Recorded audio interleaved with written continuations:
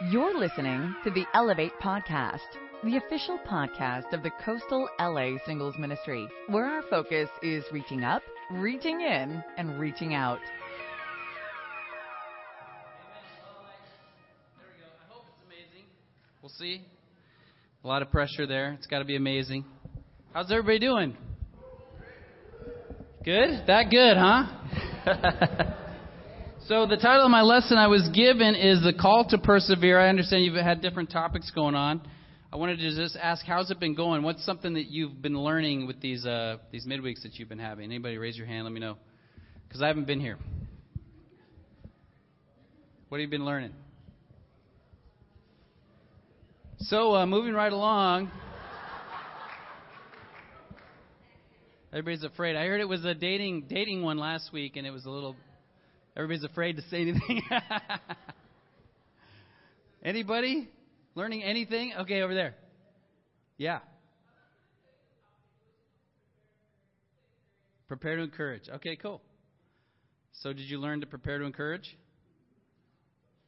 Some yes, some no. Was weird? Somebody said? What have been the other topics? Serving. There was one on serving. Okay. One on giving. Okay. Anything else? Taking action. Okay, cool. Well, tonight we're talking about persevering. I hope you'll have more to share after this one than you have the other. No, I'm sure you have in your notes. When you think about persevering, I don't know about you, but persevering isn't necessarily one of those, like if at the singles conference, if we had a class, the call to persevere, it's one of those that not that many people would go to. Because it's kind of like, oh, that's hard. I don't want to do that. You know what I mean? Like, it's a negative connotation, doesn't it? Or is this just me? Like, nobody's like, ooh, wow, I want to learn how to persevere, right? Because it just sounds tough. It sounds hard. We don't like to suffer. I'm just being honest. And, but when you think about what are some images of perseverance from the world? What comes to mind if you think of a marathon runner? Okay. What else? Okay, football game, soccer game, the players graduating college, hiking. Okay, good. Yeah, or mountain climber, somebody that climbs Mount Everest. That's major perseverance. Waiting in line in and out. Okay. That's the California suffering. That's the first world problem right there. Yeah.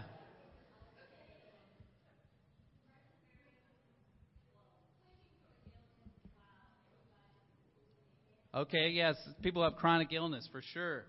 I thought of those things. I thought of, those stories of like Abe Lincoln or these different famous men who, Abe Lincoln lost and lost and lost and lost and lost, and then finally he won, and then, God used him really in a great way. I think about, different men like that of history who really had to persevere through a lot. Or think about, new doctors and residents, when they're there and they're just no sleep and they have to persevere through that time. And obviously several mentioned athletes, marathon runners, mountain climbers. What all these have in common is they all involve a certain amount of suffering, don't they?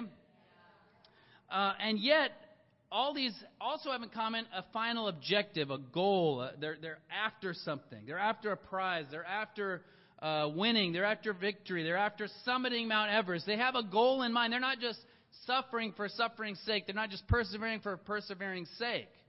So persevering is really all about what you're focused on and what you're looking toward. And that's very true spiritually, of course. It's all about your focus. It's all about what you're looking forward to. And persevering is a big topic. It's throughout the Bible. We're going to look at a lot of verses tonight, but I'm going to throw a lot of them on the screen. Most of them I'm just going to have you be in two places, in Hebrews and 2 Corinthians, so you just can stay in two places in your Bible. It's a big topic. And so I want to pray, and then we're going to dig into some verses about that. So let's pray real quick about this topic.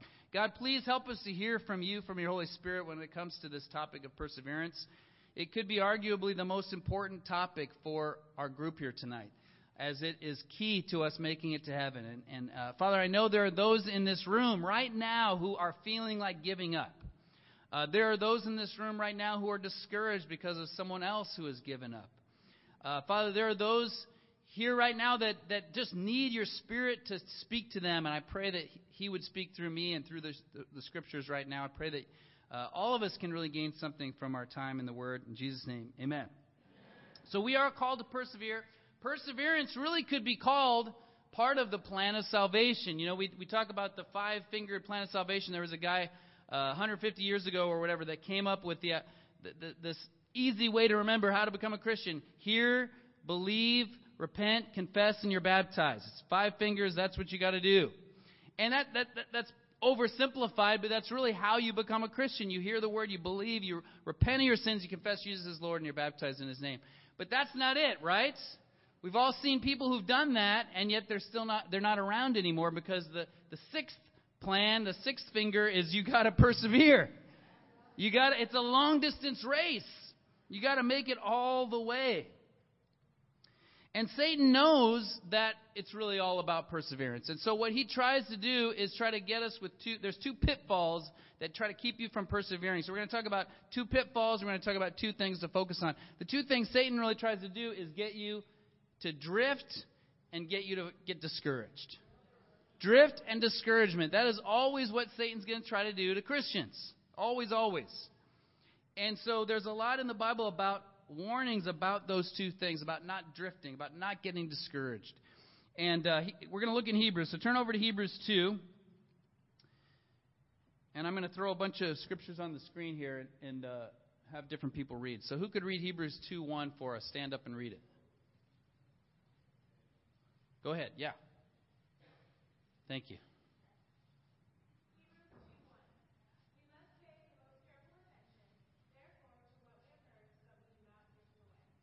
Awesome. Great job. So Hebrews has got this theme throughout Hebrews of not drifting. And it says we have to be intentional.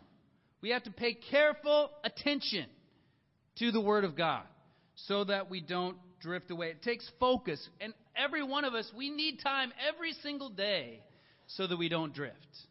Because that's just the tendency of man, is going to be to drift away from God. And the thing about drifting is you don't know it's happening, right? We went to the beach yesterday with my kids to try to beat the temperature a little bit. It's been hot. And we don't have AC. We have one little AC, portable AC unit in my house that's got the little hose out the window. It doesn't work that well, So we've all been sleeping in one room, near the AC. And we went to the beach yesterday. The kids were off school. And the kids are out there playing in the water. And pretty soon they're like way down there.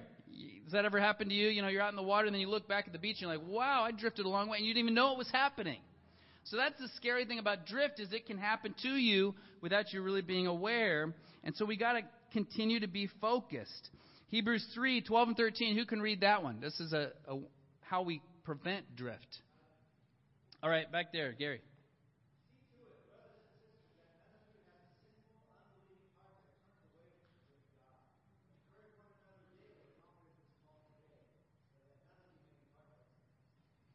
So, again, this is a familiar passage. A lot of these passages we're going to look at, these are familiar passages. And if you say, well, Brian, couldn't you come up with something new? Why? These are so good. Do you know what I mean? So just because you know the verses, don't just check out, oh, yeah, I know that one. Like, go, okay, I'm going to memorize that one because that's good. I'm going to keep that one with me all the time because these are so good. These verses are so good. And it says that our tendency is going to be to have a sinful, unbelieving heart. It's just natural. So whoever's in your small group, whoever your friends are in the singles ministry, it's going to be natural that from time to time we drift. Our heart gets sinful. Our heart gets unbelieving. Our heart gets hardened by sin's deceitfulness. It says here that that's what causes us to get off track, right, is sin. And sin is deceitful. How is sin deceitful? Real quick. Give me an example. Somebody raise your hand. How is sin deceitful? What does it do? Okay, maybe you think you're doing the right thing. How else? How is sin deceitful? Yeah. Maureen? Seems better than it really is. Right? You think, this is what I need. This is going to satisfy me. This is going to make me happy. This is going to work. My way is better than God's way. And it never works, right? It deceives you. And usually it's a twisting of the truth. Satan, we talked about this at our service last week or 2 weeks ago in South Bay, that Satan usually uses truth, but then he twists it. Did God really say you must not eat from any tree of the garden? He twisted it. God said you must not eat this one tree. And so then she's like, no, he said we could eat any tree. We just can't eat that one. Oh, well, he doesn't want you to be like him. He's trying to keep something from you. That's how Satan works. He's deceitful. And that when you give into it, over time, you get hardened and you drift. And so what's the solution according to this verse? Encouragement. We need encouragement. You might think, oh, I don't really need encouragement. That just shows you how much you need it. And you say, well, nobody's encouraging me. Well, you know what? How are you doing with encouraging others? Like, if you just encourage others, you'll get encouraged. He who refreshes others will himself be refreshed. It just happens. If you feel like, I need somebody to encourage me, go encourage somebody else, and I promise you God's going to bring you encouragement. It will happen, I promise. If you want to put me to the test on that one, go ahead and try it this week.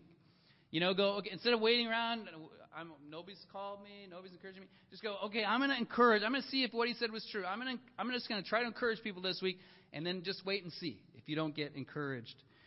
Because we need each other. We need to give and get daily encouragement from another. Encouragement is to give courage to someone else. To get, you can do it. I'm with you. We need that. We all need that. Because we affect each other. I remember I was on the swim team in high school. And my freshman year, we were, there's all these lanes of the pool, and I'm in the very first beginner, like you're slow lane. You're a newbie, you stink. So there's a few of us in that lane, like 4 or 5 of us in that. We're all freshmen, we're beginners, and so we're trying to keep up. You swim a lot when you're on the. Anybody here been on the swim team before? Okay, a few of you suffering people. It's suffering. It's a lot of swimming. We had to be there every day at 5 in the morning and. Anyway, so we're swimming. So then after about maybe 2 weeks or so, a new person gets added to the swim team. And actually, he wasn't new. He'd been on the swim team before. And he was a sophomore, but he was also not that good. So he ended up in our lane. So it's like 4 or 5 freshmen and this sophomore. And so we're swimming. And when you're swimming, you go down like this, and then you do a flip turn, and you come back, and you're passing each other. And we realized that this guy, I'm behind him, and I realized that he would get about 3/4 of the way, and instead of going all the way, he would just turn around and start coming back the other way. It's like, well, so it's like, okay, he's doing that. And then pretty much I noticed we all start doing it. So pretty soon the whole group is that we're all shortcutting. You're all, only going 3/4 of the lane. And you know what that was doing to us? It was not making us any faster. It was not making us any better, and it made us feel kind of lame about ourselves. And the fact is that we affect each other.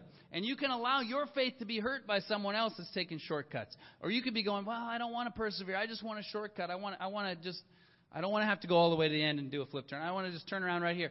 But those shortcuts never work.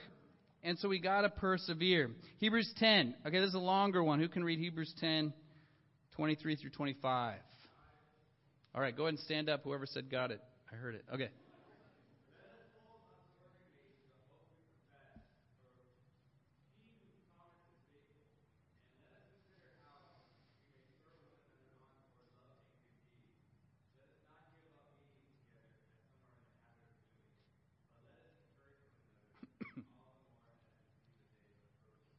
All right, awesome. Again, don't swerve. Don't drift. Hold unswervingly. Just keep on track. Don't drift.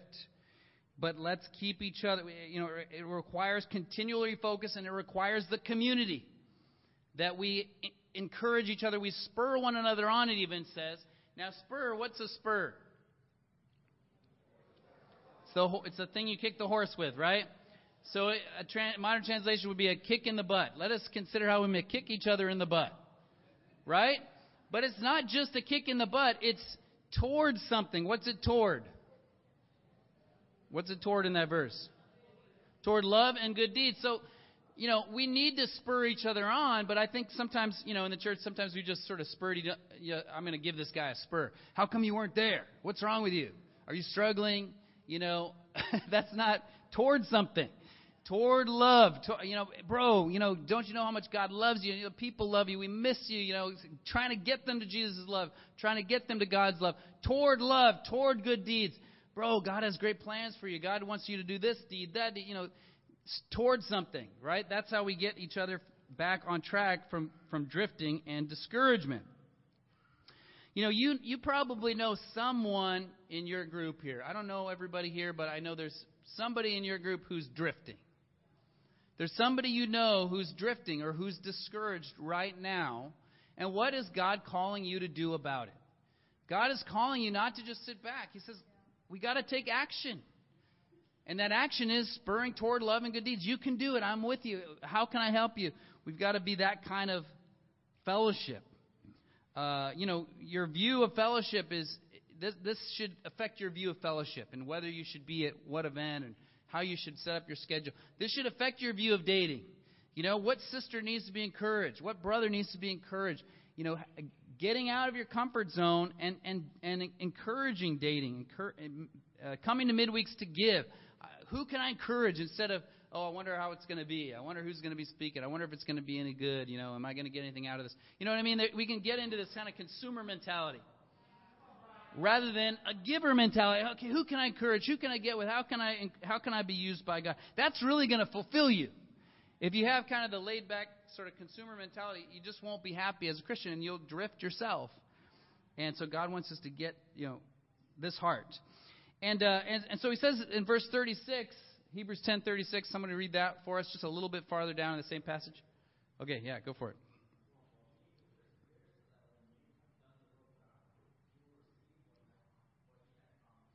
All right, you need to persevere. Why?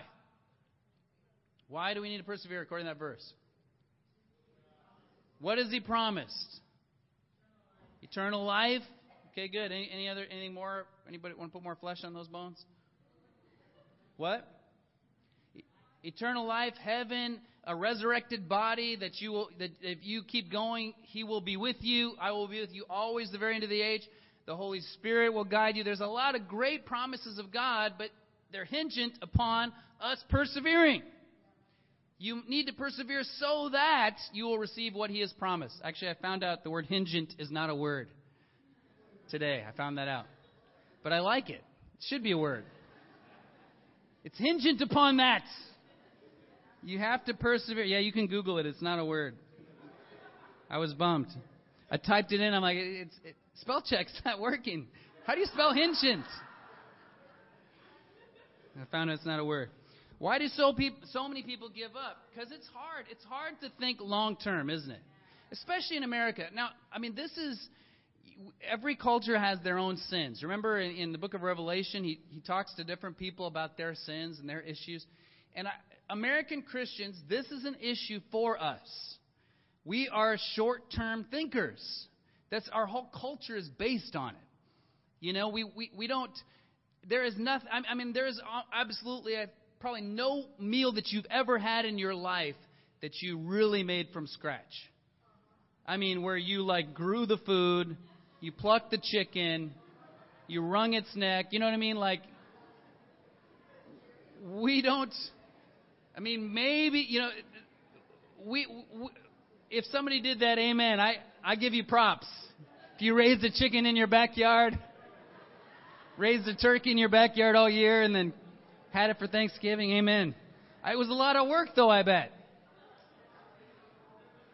And so we're just so used to microwave. We're so used to instant. We're so used to, like you said, man, this line at In-N-Out is so long for this burger someone else is making for me and then handing me in my window. That's just us as Americans. It's so hard to wait. And yet, really, heaven is about waiting.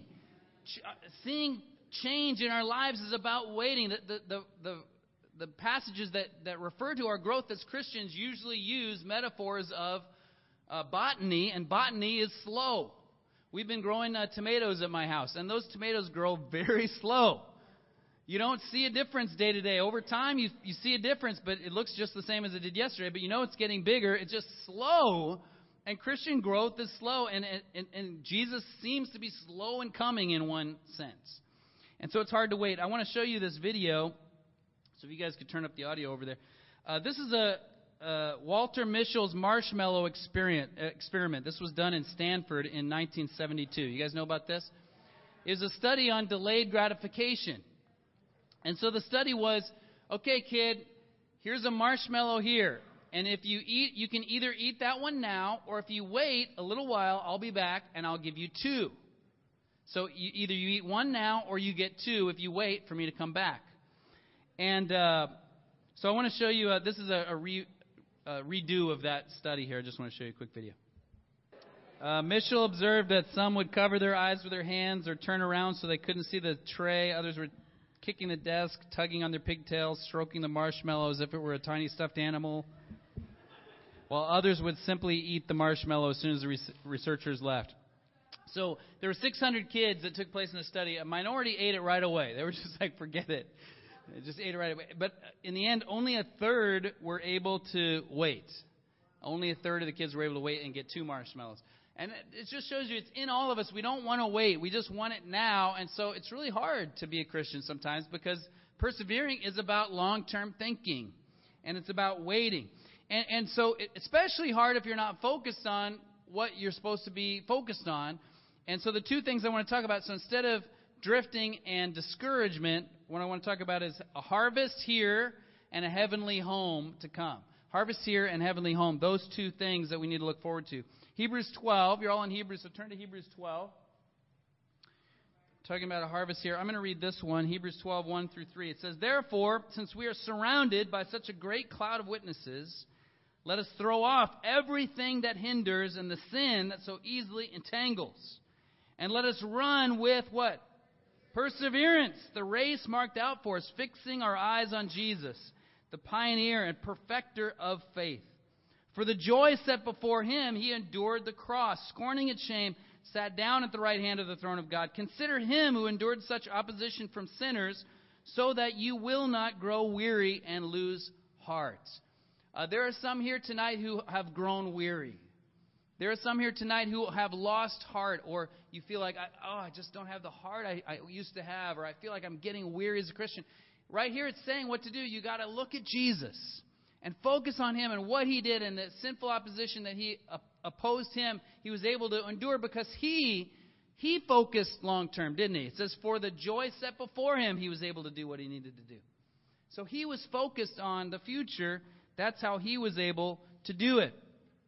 Look at Jesus. He was focused on the victory. He was focused on the goal. He was focused on the gold medal, like those athletes we talked about.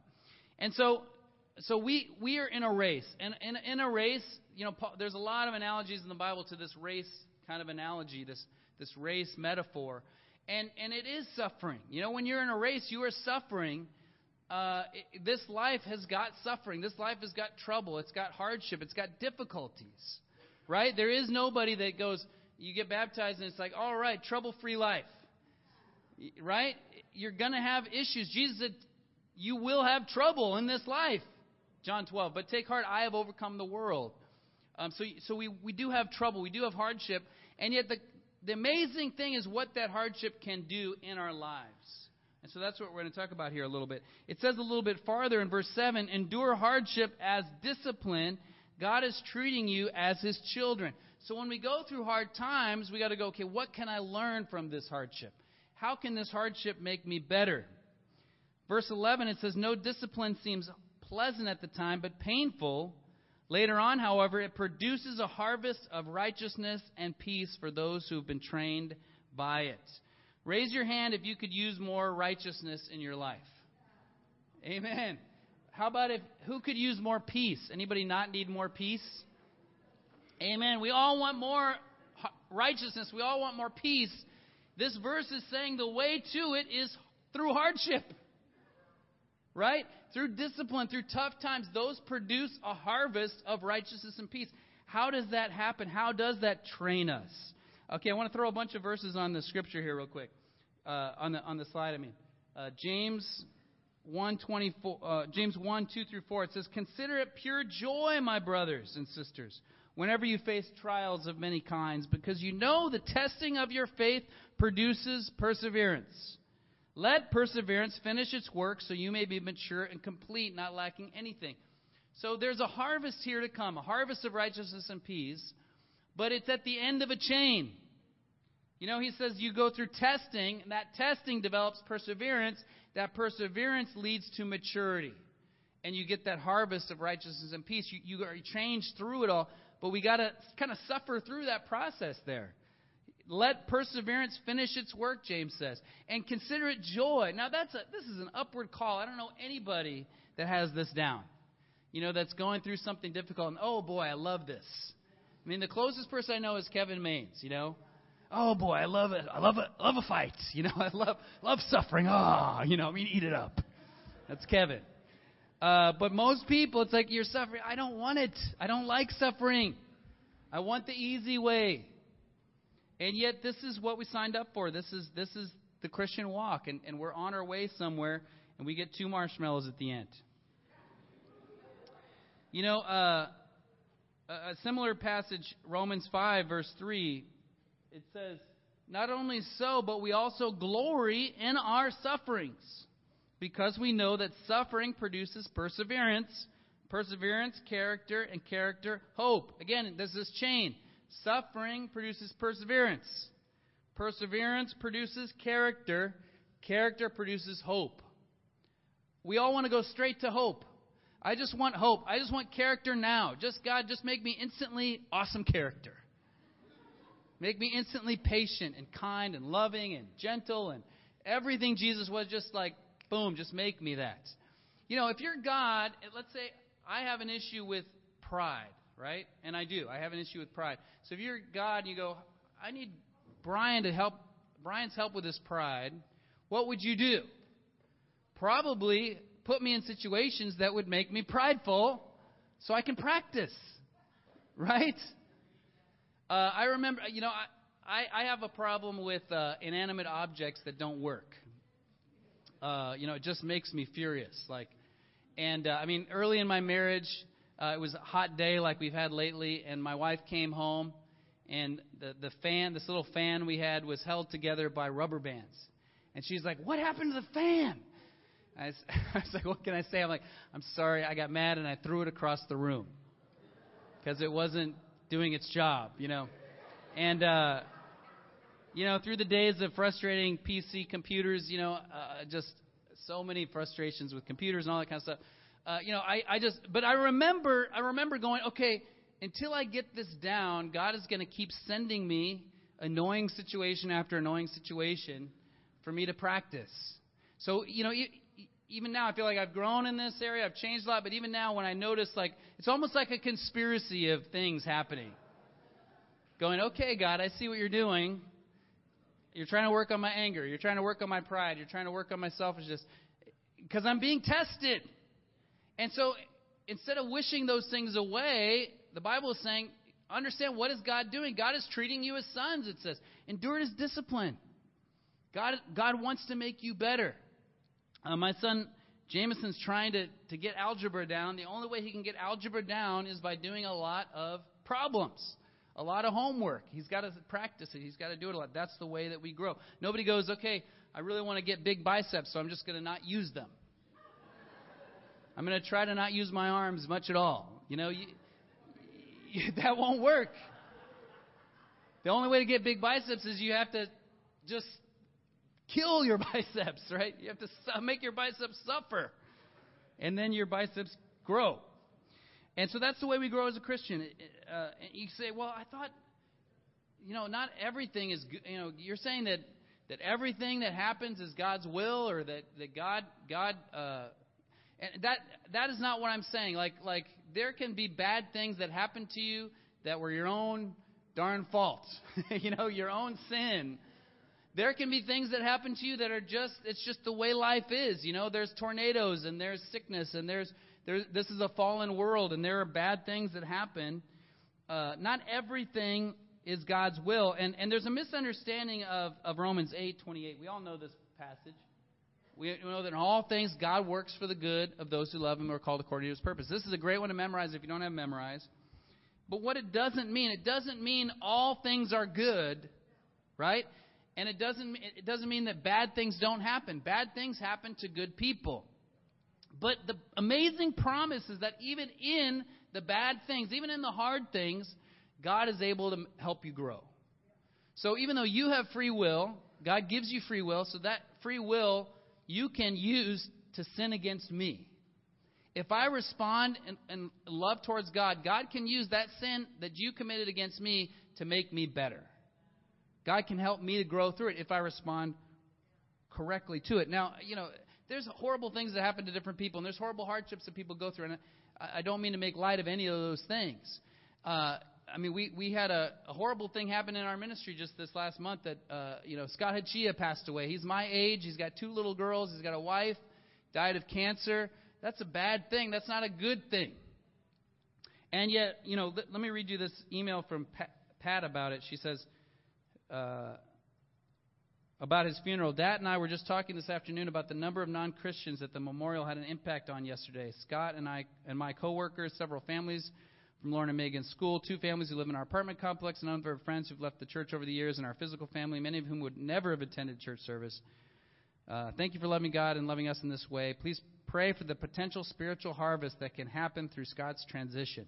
I know he's doing his part advocating for his friends and family who do not have a good relationship with God. I pray we can all do ours as well. I mean, what an awesome perspective Pat has, I'm sure she goes up and down. I'm sure she has good days and bad days. But, man, just what can God do through this bad situation? That's what we got to look for. Because the context of Romans 8, if you read it, it really is all about suffering. And the point is that even in all the suffering, nothing can separate you from the love of God. He says even, shall trouble or hardship or persecution or danger or nakedness or sword. I mean, those are hard things. I've never gone through much. I've gone through some trouble, some hardship, a little persecution, not much danger really in America. I've certainly never gone through being threatened by the sword. Nakedness I've never gone through, in a suffering way. So, I have one story of where I did go through some nakedness that I'll tell you another time. I was stuck in my garage in my underwear. But besides that, I haven't had to suffer. But Paul's point in Romans 8 is through all these things, God is still there. And He's with you, and nothing can separate you from His love. He's trying to make you better through it all. Jesus Christ did not suffer so that you would not suffer, but so when you suffer, you would be more like Him. That's a quote from Timothy Keller. I really love that. Jesus Christ did not suffer so that you would not suffer, but so when you suffer, you would be more like Him. So the context is talking about hardship. Galatians 6, and you can go and be turned over to 2 Corinthians. We're going to look at that in a second. But it says, do not be deceived. God cannot be mocked. A man reaps what he sows. Let us not become weary in doing good. For at the proper time we will reap a harvest if we do not give up. When do we reap a harvest? At the proper time. Who knows when that is? We don't. That's all I know. God does. We don't know. But what do we have to do? We have to not give up. That kid doesn't know when the person's coming back into the room. They just know, I got to not give up. And so, we're tested in this life. We go through trials, we go through hardships, and we've got to persevere. We can't give up the fight, but we know that it's worth the investment. He says we will reap a harvest if we don't give up. It's a guaranteed investment. I mean, who here, if you could go back in time and tell your friends in 1984, buy Apple stock, they might not believe you, but you'd be like, I promise you, there's going to be dark times in the 90s. But you stick with Apple, and you're going to make gazillions. It's a guarantee. That's what God is saying. That's what Jesus is saying. It's a guarantee. I'm going to give you eternal life. All you have to do is persevere. Don't give up. Don't sell out of the stock because it looks bleak. It's a promise. It's a guaranteed investment if we just persevere. Like in Jesus' story, Luke 8:15. The seed on good soil stands for those with a noble and good heart who hear the word, retain it, and by persevering, produce a crop. The crop only comes through persevering. There's nobody that's going to get to heaven like, wow, that was easy. I just kind of skated on through. You know what I mean? That's just the way it is. There's a broad road that leads to destruction and a narrow road that leads to life. And that Greek word for narrow is not a positive word. It's like it squishes you word. Like when you squish a bug, it died from narrowness. Right? It got too narrow. That's the path. It's a path of suffering. It's a way of hardship, but in the end it leads to life. It's a harvest here and it's a home in heaven. Okay, 2 Corinthians 3:18. Are you guys there? We're going to look at 3 passages in 2 Corinthians, and then we're going to be done. 2 Corinthians 3:18. So what is this? How does this harvest here work? It says, "We with unveiled faces contemplate the Lord's glory, are being transformed into His image with ever-increasing glory, which comes from the Lord who is the Spirit." There's this process of transformation. And the Greek word that Paul uses here, kaptoprizomenoi. It's hard to capture, and they changed it. They changed the way that this, like, if you might notice, it says contemplate the Lord's glory, and it used to be reflect the Lord's glory. You guys notice that in NIV? They changed it because it's kind of a hard Greek word to translate. What it means is beholding as in a mirror. So what it is you're seeing the Lord's glory, but what you're seeing is your own reflection. So it's like you're looking in the mirror, and every time you look in the mirror, you're seeing more and more of God and less of you. So we're being transformed into His likeness with ever-increasing glory, and you're beholding God, but you're beholding yourself in a reflection, and you're seeing more and more of God. That's the Christian walk.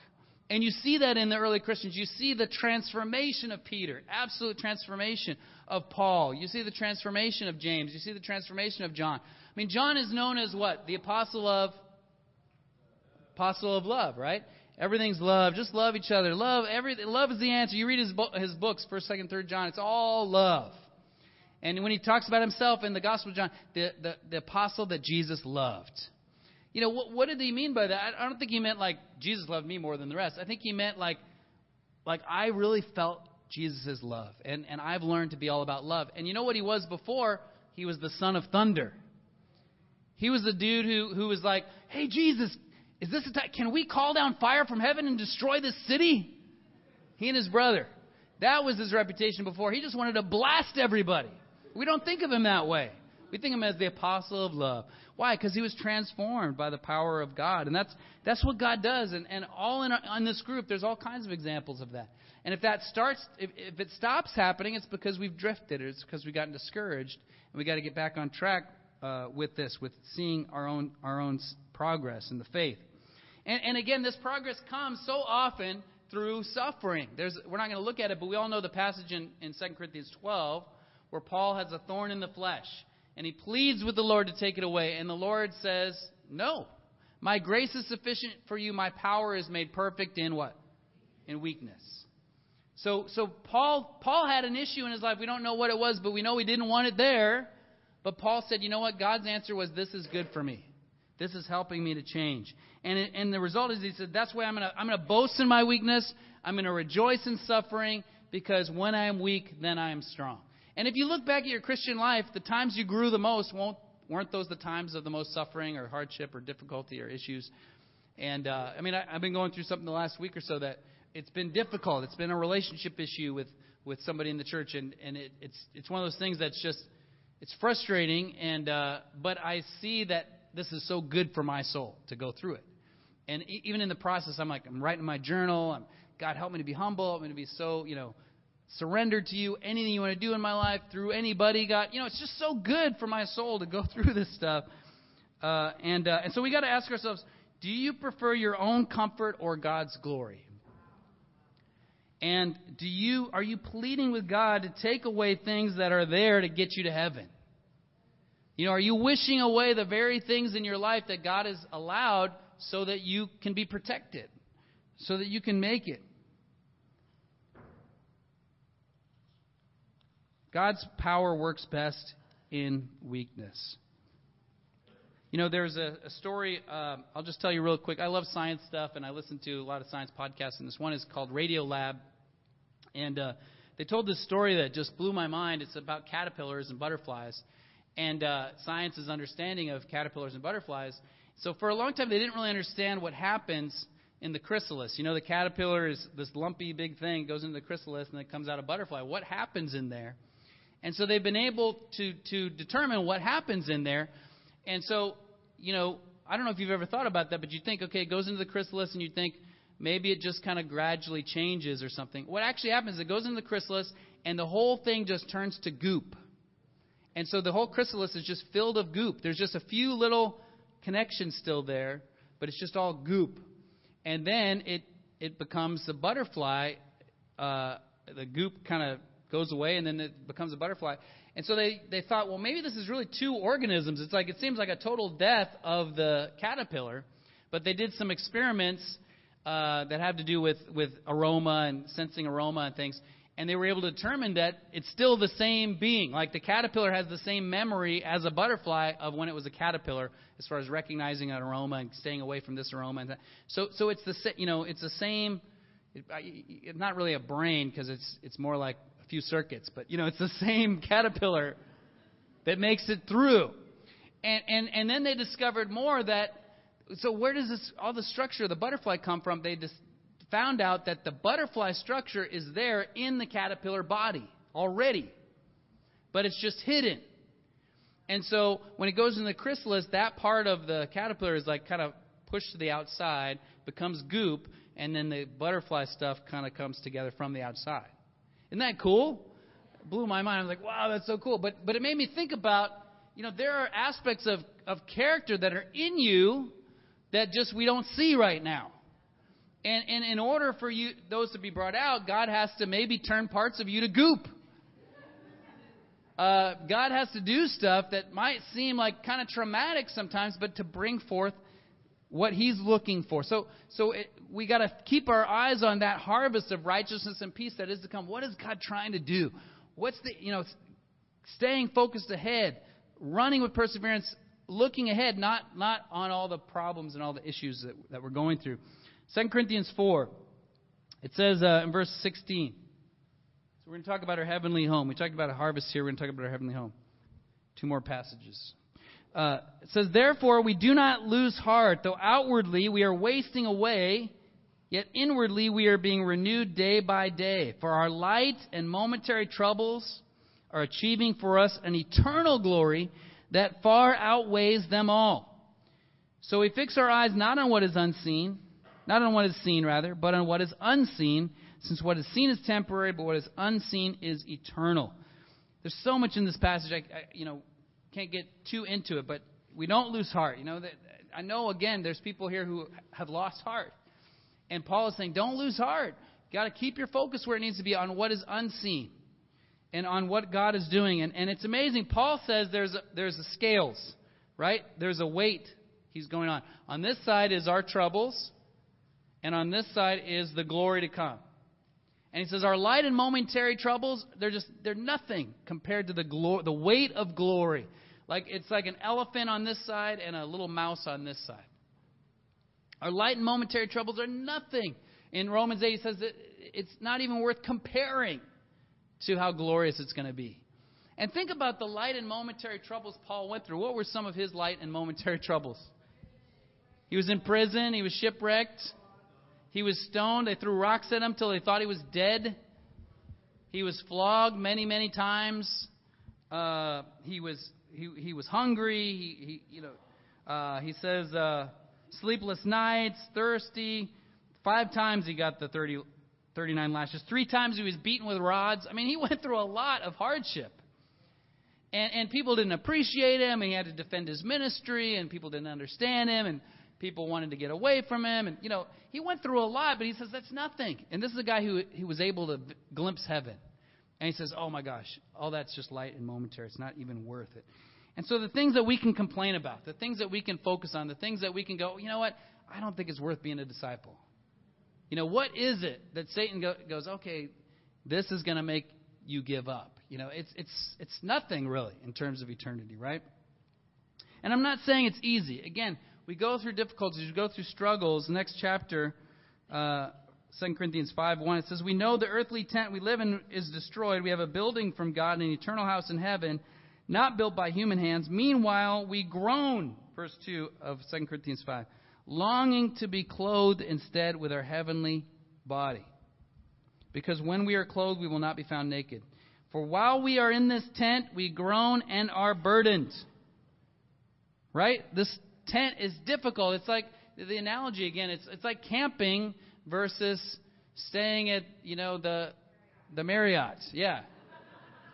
You're in the tent. It's groaning. It's not easy. It's like it takes you the whole time just to try to make your meals, and then just you waste all the time just trying to eat meals and sleep, and not get sleep, and it's fun, but it's tough. And yet we're on our way somewhere. It's temporary, right? It says so that because we do not wish to be unclothed, but to be clothed instead with our heavenly dwelling. So what is mortal may be swallowed up by life. Now the one who has fashioned us for this very purpose is God, who's given us the Spirit as a deposit guaranteeing what is to come. So I don't have too much time to go into this, but Paul is saying that what is here now is the shadow. What is to come is the reality.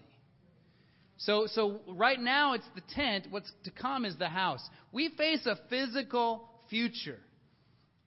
We're going to have physical. Jesus was physically raised from the dead. He had a physical resurrection body, and the Bible says we will be like him. So there's this thing, kind of Christian thought around there that like we're just going to be these sort of floating, disembodied souls. It sounds really boring and not very fun. And that's not what awaits us. What awaits us is a new heaven, a new earth, a new body that doesn't have sickness and pain and hardship and difficulty. Mike Halo was telling me about all his physical ailments. He's got a resurrection body to come. We all do. And so it's going to be so worth it. Paul says anything we go through here is so worth what is to come. And so the things that are in this life that are wonderful and are awesome and are to be enjoyed, like moments with friends, a great sunset, a great camping trip, a great hiking trip, those moments where kind of God peeks at you and goes, wow, heaven is going to be awesome. Those are just little glimpses of what is to come. For me, just recently, my son was baptized, and oh wait, I'll show you this. That's not him. I'll show you that in a second. But my son was baptized, and this was just one of those moments where you're just like kind of feel like it's in a dream. The sun was setting. And you're kind of flashing different things in my life. I'm thinking about my own baptism, remembering that when I was the same age as him, many years ago, back in 1988, I was remembering my own baptism, remembering meeting my wife, remembering marrying my wife, remembering when Jameson was born. And just, this is one of those kind of milestones or those road marks, those road, on our road of life. And you just kind of go, wow, heaven is going to be so worth it. This is just a little, I know it's the beginning for him, it's just the beginning, but it's just a glimpse of, wow, heaven is going to be so worth it. And when you have those moments, just celebrate those and go, wow, I never want to ever quit. I got to persevere. Heaven is going to be so worth it to make it all the way there. I want to show you one more clip. This is after the kid got to be rewarded with the marshmallow. And then I want to close with a song. Ernie and I are going to play it together. Ernie's never played it with me before, but he heard the recording.